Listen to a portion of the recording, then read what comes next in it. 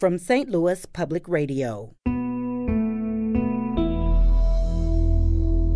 This is St. Louis on the Air. The ballot language is written out on there, the full policy. I also encourage people to go check it out. I would say the LGBT community was considered and tied in at the very beginning of this piece of legislation. Out of any city in the United States, we probably have more people that are qualified to do mapping and use GIS software due to the National Geospatial Agency here. I mean, it seems that the disagreements are fairly minor, and if overall this is a reform package, why not vote for it, pass on it, and if there are some things that need adjustment, that can be done later. I don't think there is a fundamental disagreement. I very much think that we could go back, bring this back to bring this to the public. I would agree with what Mr. Varro said, which is that we have time, at least with the redistricting portion, to get it right, and I'm confident that St. Louis can do it.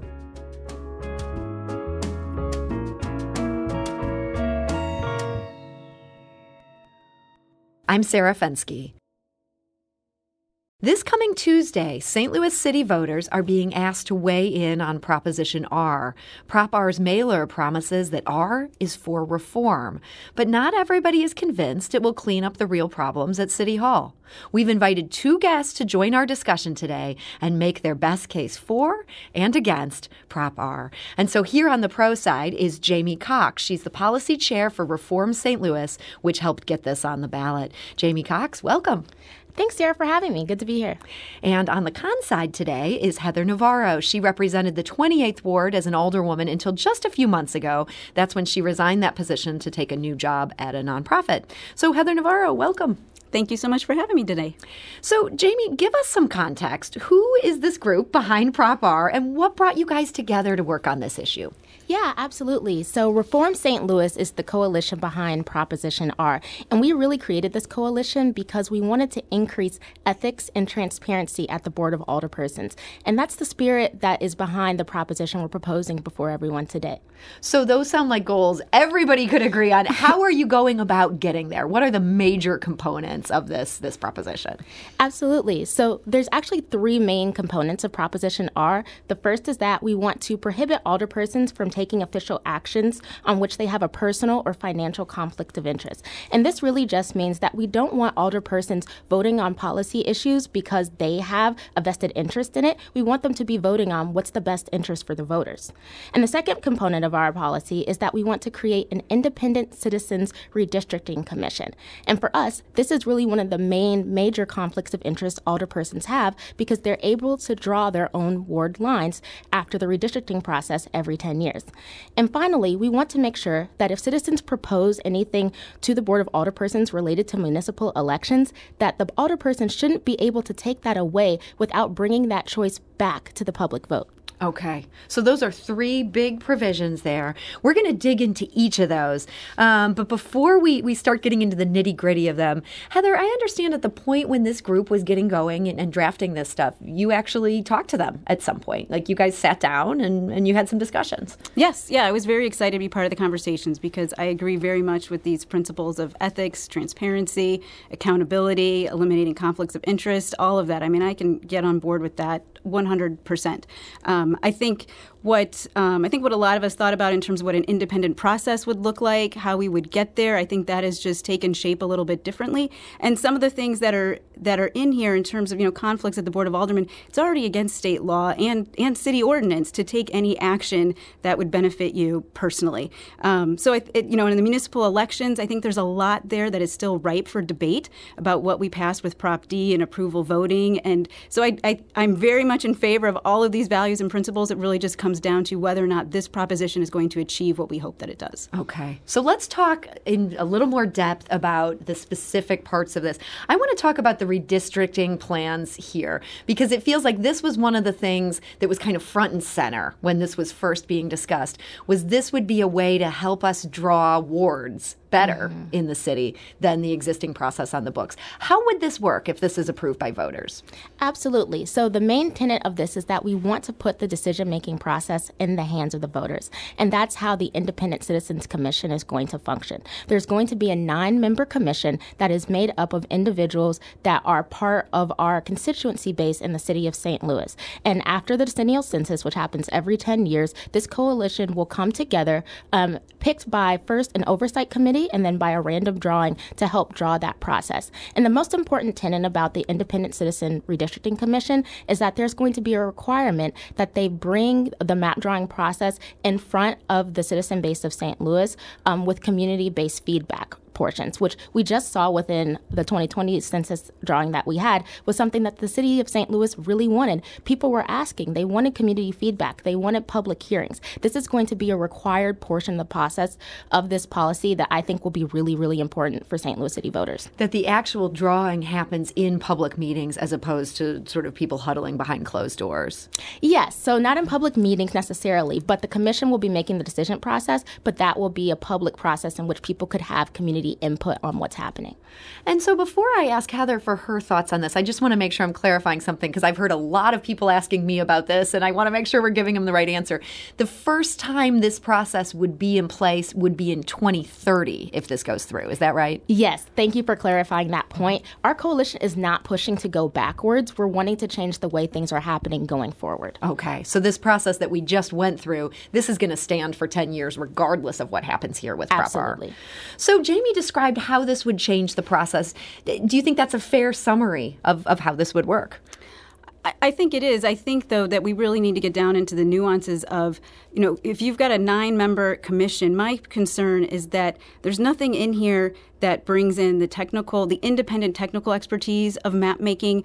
There's so many conflicts that anybody who's worked on maps before, worked for the city before, who might have recent expertise in this, is conflicted out. So I really have concerns about how we make sure that we have a 9-member commission who has the skills to be able to do this. Absolutely, citizens need to be involved and engaged, and I'm very much in favor of moving this away from the Board of Aldermen and putting in the hands of an independent body. But there's nothing in here that requires an independent demographer. There's nothing in here that requires GIS software, any of those sorts of things. And when you get down to it, seating 9 members in a random process, it could take many months.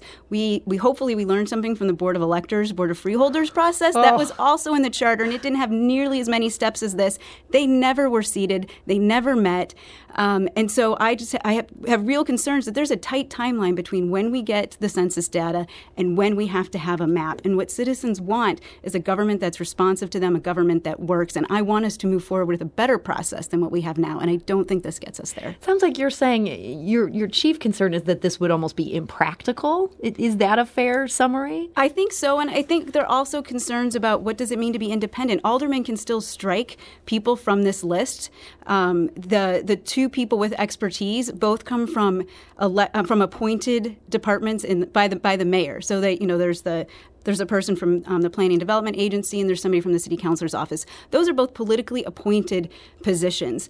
The comptroller appoints someone to this commission. So there's still a lot of opportunity here for there to be a lot of political workings in this. I really think just a straight up an independent demographer that is accountable to a citizen commission would be a great way to go. And this veers off from that quite a bit.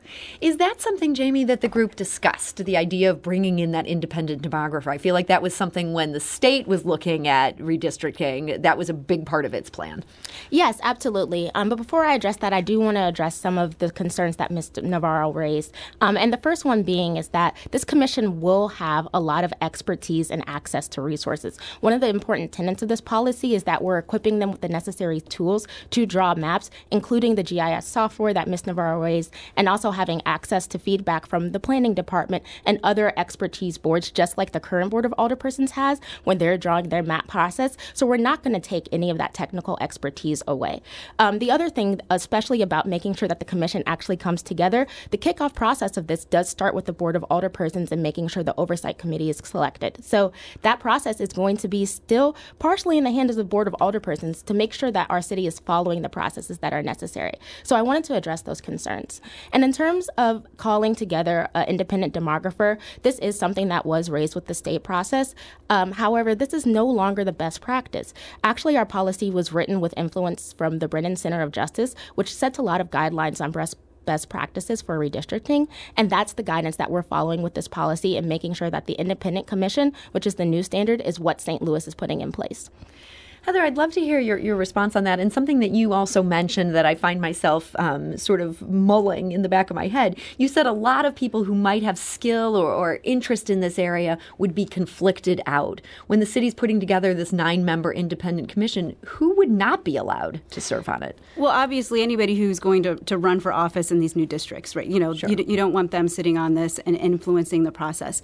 But anybody who has worked for government, has had a contract with government, anybody who's worked on a campaign recently, anybody who's run for office, and there's different timelines here. But we are in a shrinking city, and the number of people who have expertise in this area is really small. And so I think somebody might have had a contract with the government in the last year to do mapping. Well, they would be conflicted out from being able to participate in this commission. And while there may be resources available for this commission, there's nothing in here that requires them to use those. And last year, the Board of Aldermen, just even getting the software, figuring out who had access to it, who was paying for it. That all will become a negotiating point in here. In the few months we have to draw a map, somebody's going to have to go to somebody in the government, whether it's the mayor's office or the president of the board, and negotiate a budget to get these things. And they're not required in here. So I think there's just a lot we are assuming is going to happen, and our experience tells us that we need to think through this, and we have 10 years to get this right. Yeah. Jamie, I'd love to hear just any sort of final thoughts on this particular piece of this much larger Prop R that we're going to be coming back to. But before we take our break, anything more about that 9-member body and some of the concerns that Heather's just raised? Yeah, absolutely. I would only just add that I think, even I would disagree with the comment that we are a shrinking city, because I think we do have a lot of talent in the city of St. Louis. We have a lot of passionate individuals that I believe would definitely want to raise their hands and become a part of this process. And you called out the key components of timing. Anyone with a conflict of interest would just have to recognize that that timing is going to be a factor in whether or not they're going to be able to serve on this commission, and they would need to take that into account. But I think I would agree with what Mr. Varro said, which is that we have time, at least with the redistricting portion, to get it right, and I'm confident that St. Louis can do it. We are talking today to Jamie Cox, who's the policy chair with Reform St. Louis that helped get Prop R on the ballot. We're also joined by Heather Navarro. She's the former Democratic alderwoman who represented the 28th Ward there in the city. We're going to take a quick break, but we'll be back shortly to continue this conversation with both Heather and Jamie. This is St. Louis on the Air on St. Louis Public Radio.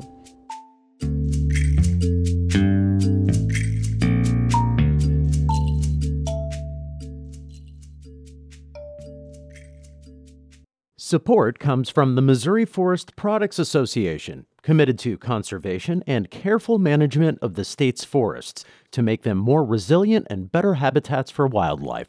ChooseWood.com.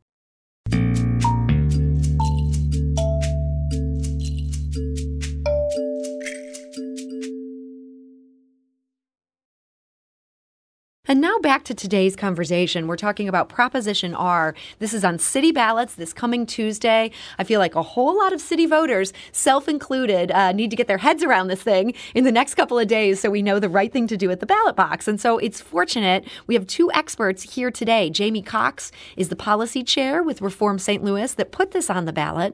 And Heather Navarro is a former alderwoman. Up until recently, she represented the 28th Ward and does have some concerns about this. And if you have questions for either of our guests, our phone lines are open, 314-382-8255. Again, that's 382-TALK. You can also send us a tweet. We're at STL on air. So we talked quite a bit about how this redistricting commission would work, the 9 independent citizens that Reform St. Louis would put up there, how they get chosen. There's 2 other big components of this. Jamie, this prohibits aldermen from taking an action where they have a conflict of interest. How would this be enforced? Yes, exactly. So the first thing with this policy is that we're prohibiting alderpersons from taking official actions where they have a personal or financial conflict of interest. And I want to highlight that component because I think it's really important that there are processes for the alderpersons to disclose their financial disclose their financial conflicts of interest, but those aren't made to be publicly available. And that's a key component of our policy. We want to make sure that the public knows if an alderperson has a conflict by requiring the disclosure statements to be posted on the city website. And that's one of the ways we'll make sure that the citizens are able to hold the leaders accountable in that way. So there's that accountability provision that we would become aware of. Okay, hey, somebody just voted on this. They have also disclosed this. Right now, we don't have the ability to know that. Absolutely. So Heather, that sounds like, at least as a journalist, I'm thinking, wow, that sounds really useful and nice to have. Yes, absolutely. And we do have it. I mean, personally, getting it up on the website, making it more easy to access, absolutely. We can do that. I don't think we need to amend the charter, but our personal financial disclosures are available upon request. You don't have to file a Sunshine Act request to get those. And it is against state law and city ordinance to take an action that would personally benefit you, financially benefit you. So those are on the books. So, yeah, I mean, I agree with that. I think there are other issues here in terms of you also have to disclose any contracts you have. And one of my big concerns here is that we really need to be able to recruit the political leadership we need down at the board, and we need to give them the support that they need. And there are two major issues here. One, you have to disclose any contracts you have. Right now, this is a $35,000 a year job. And if you probably have to have something else. If you're a lawyer or an accountant, you have contracts with clients, and you would have to disclose those now. And you would have to tell all of your clients that their names are going to go on a list that is published down at the Board of Aldermen. So that makes it really hard for those folks to run for this office. It also creates a big conflict with the attorney down at the board who prosecutes these ethics complaints. So aldermen are supposed to be able to go to this attorney for independent ethics advice, and now that person is now the one who's going to prosecute them, and that person is hired by the board. So there's a huge conflict here that makes it really difficult to be an attorney down at the board and to be an alderman relying on good legal advice. So, Jamie, that seems like a problem for that guy who's supposed to be advising the board, but then might also have to prosecute the board, just in terms of how the ethical rules of lawyers. It seems like that wades into a potential problem there. What's the thinking on having that one person have those two hats? Well, I agree that this could be a circumstance, but I also want to highlight the component of the policy that we're talking about, which is that the conflict arises when that issue has business before the Board of Alderpersons. Mm-hmm. And so I think that's the key thing that we have to highlight here. If an individual has a labor contract that would detract from their ability to carry out their public duty, then that's a conflict of interest. But carrying out your public duty does have nuances and issues that we do have to highlight here. But what Ms. Navarro raised, which is the point of having qualified city leaders in our Board of Alderpersons, that's what we want. We want people that are dedicated and engaged. But their initiatives that they're taking have to be for their citizens first and not for anything else or any other motivation that they have outside. And that's why we're putting together this policy highlighting the taking official actions piece. It does seem like somebody could be a lawyer and people could be paying them any amount of money, and without knowing about that contract, that there could be a conflict there. I mean, this seems like this could give us additional transparency on that. That's part of your thinking here. Absolutely, it is. But you do have concerns. You feel like lawyers just wouldn't be able to be lawyers. Well, conflicts absolutely need to be disclosed. But you might have a whole bunch of other clients that have no business before the city, but their names would also have to be disclosed under this. So that makes it really difficult for anyone who happens to also be an attorney to be able to take this job. Their firm may not be comfortable with them also serving their community. There are a lot of people who want to dedicate themselves to service and serve their community and be an attorney, and there's nothing nefarious about that. Or they might be an accountant. We could use accountants down at the board, and we are essentially depriving our residents of having that expertise on the board by making it particularly difficult for those folks to serve. Let's go to the phone lines here. We have a lot of people with a lot of thoughts on this. I love that about St. Louis. Scott is calling from St. Louis. Scott, hi. You're on St. Louis on the Air. How you doing? Thanks for joining us. Oh, yes. One of your panelists brought up that, expertise in mapping and using software, the GIS software. Mm-hmm. I would like to remind you all that out of any city in the United States, we probably have more people that are qualified to do mapping and use GIS software through the National Geospatial Agency here. Yeah, geospatial is becoming a big deal. So you're saying you think Heather Navarro's concern about that's not one that you would share? No, I believe there are plenty of people in the St. Louis area, due to some of the businesses starting in Cortex, around mapping and the Geospatial Intelligence Agency, I'm quite certain there's people in St. Louis, if more than anywhere else, that are very familiar with using mapping software. Scott, thank you for that. I appreciate you sharing that thought. Heather, anything you'd want to say to that? Yeah, I agree. We have tremendous expertise in the community. However, I would love to see something that says what are the criteria for sitting on this commission and what resources are going to be available to them. And if folks don't like an independent demographer for a variety of reasons, well, you can set criteria for what that independent demographer has to have. There's just nothing in here that says we're going to make sure there is somebody on this commission who has that expertise. And statistics, map making, there's going to be a tight turnaround. Yes, there are so many online programs out there that people can use. I used them this last year, but there's nothing in here that requires that expertise to be here. Four of these members are selected randomly. Sorry, Ms. Cox can correct me on that one. I can definitely comment on that. I appreciate Scott's comment because I definitely agree we have a lot of talent in the city. And it's actually the responsibility of the Oversight Committee to make sure we're setting guidelines and criteria. So that responsibility will be something that's put in place once this policy is in practice. Let's go back to the phone lines. Richard is calling from St. Louis. Richard, hi, you're on St. Louis on the Air. Thank you for taking the call. My question, I've listened to the conversation. I read the editorial in the Post-Dispatch opposing the proposition.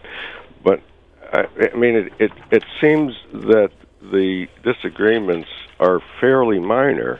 And if overall this is a reform package, why not vote for it, pass on it, and if there are some things that need adjustment, that can be done later. That the redistricting commission, that's 10 years away that it's needed. So there'd be time to work out the details. Richard, thank you for that perspective. I see Jamie nodding like, yes, I agree with Richard. So I'm going to give Heather a chance. Do you disagree with Richard? What would be the harm in passing this? And then if there are some points of disagreement, working through those. Well, all we have to do is look at the word reduction. We passed that in 2012, and here we were in 2021 scrambling to implement something that the voters had passed, almost 10 years prior.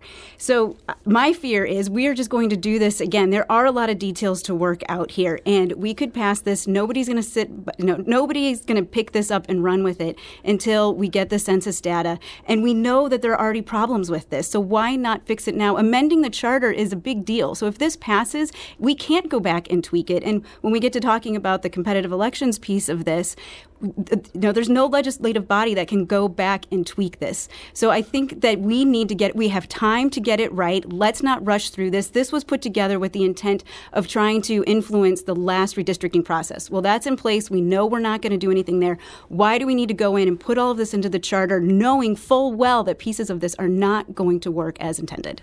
And you're saying that because of the fact this is a charter amendment, that if the board had some tweaks to this, or the public was like, this provision is a real problem, it wouldn't be as simple as a board bill to change it. There are certain parts of this, right, that once they're in the charter, it's going to be hard to go back and change this. And there's just the amount of litigation over this. I want to streamline things so that government works better for people. I don't want to put more hurdles in there. And I think with word reduction coming up next year, we have 14 alderpersons that need to, move along, and we need to recruit folks who can take on larger wards with more people. We don't have time to dilly-dally. We know what we need to do, and we need to put that in place, not make it harder to govern.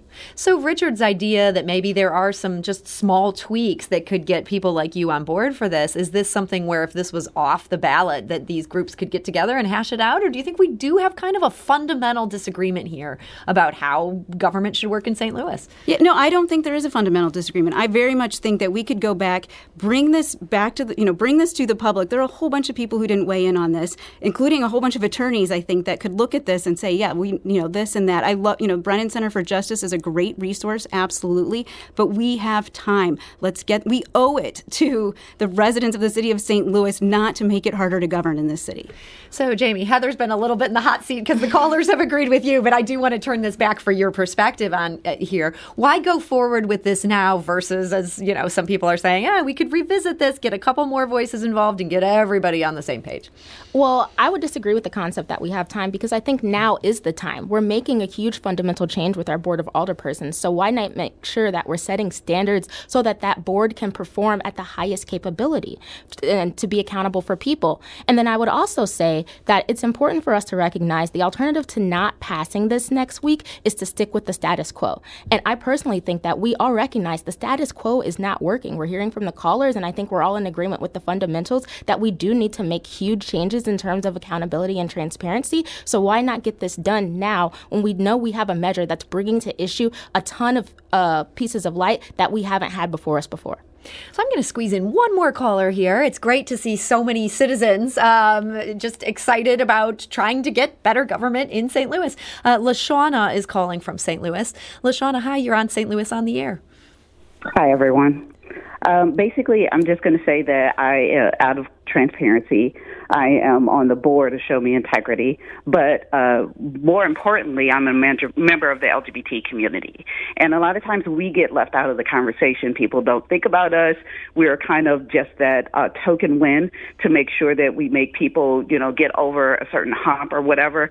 But I would say the LGBT community was considered and tied in at the very beginning of this piece of legislation. And that's something that I usually don't see happen as eagerly or as often. So for me to even just kind of come in and listen to the perspectives of people who I know clearly have not been supportive or either use us as a token to say that, this piece of legislation doesn't make sense and this, that, or the other. It's like we've been asked to, as a community, to wait our turn.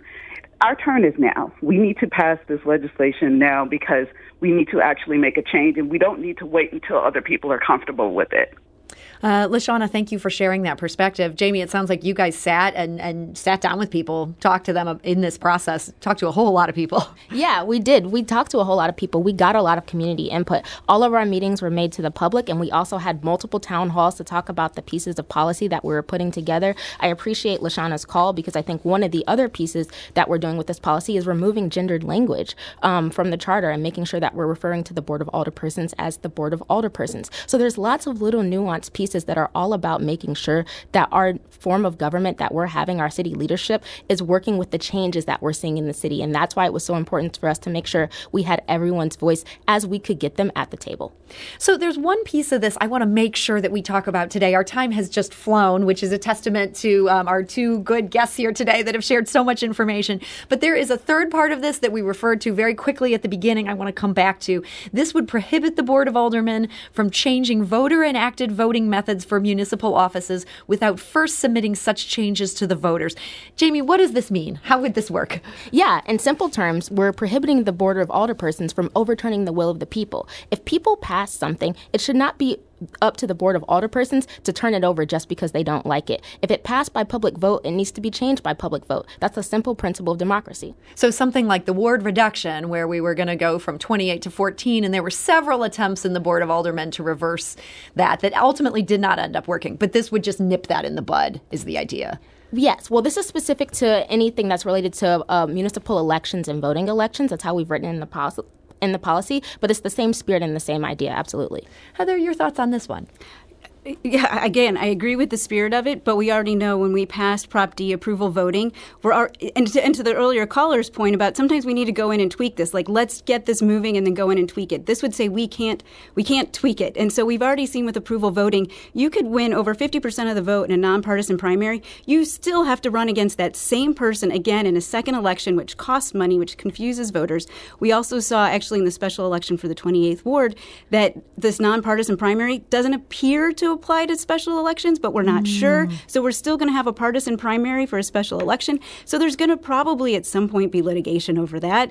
Somebody needs to go in and tweak that language, and this would tie our legislative body, who we have elected to do this work. It would tie their hands from being able to do that. And so I think very much we need to allow legislative bodies to go in and clean some of this stuff up. Overwhelming changes, yes. Will of the voters, absolutely. We need to to support that, but we cannot tie our hands from making it work. And your understanding is this would tie the Board of Aldermen's hands on Prop D, which went into effect just a couple years ago, and you feel like does have some changes that are going to have to be worked through. Yes. Why are we rushing to make this permanent in the charter when we haven't even seen the full effects of how it plays out? And we are very aware of some of the problems, some of the things that need to be tweaked. Let's take our time and get it right. I am fully on board with the principles here.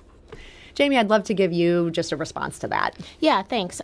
So this is not a conversation about Prop D, so I'm not going to talk about that policy. But what I'm going to talk about is the fact that this is not saying that changes cannot be made to legislation. I think that is, in my view, kind of an overarching, broad interpretation of this policy. This is just saying changes that are going to be made need to come before the voters, if the voters are the ones that put those changes in place. So if for any reason there's an issue in the future where we believe a change needs to be made, put it before the voters. Let people have a voice. But that's what this is all about, making sure people have a voice in what's happening in their government.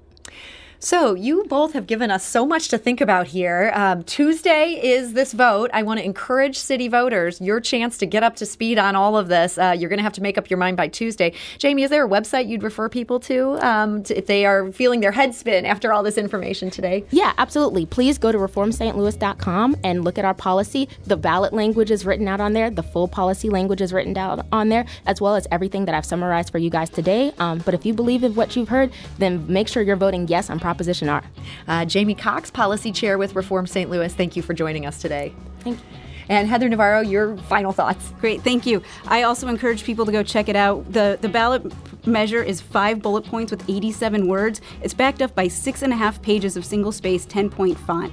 It's only, what you see on the ballot is only 1.6% of the whole picture. So I encourage people to go and read it. We all want a government that works for us. Let's make sure that we are putting those measures in place. Heather Navarro, thank you for joining us today. Thank you. This is St. Louis on the Air on St. Louis Public Radio.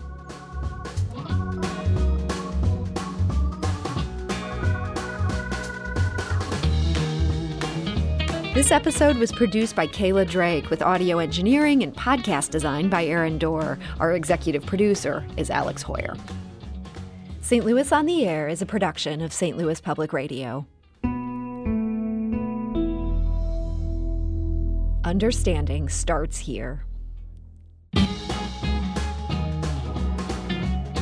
If you learned something new from today's episode, consider leaving us a review and rating on Apple Podcasts on the App Store. It's the easiest way to help people discover our show. We appreciate it. Thank you. St. Louis Public Radio is a member-supported service of the University of Missouri, St. Louis.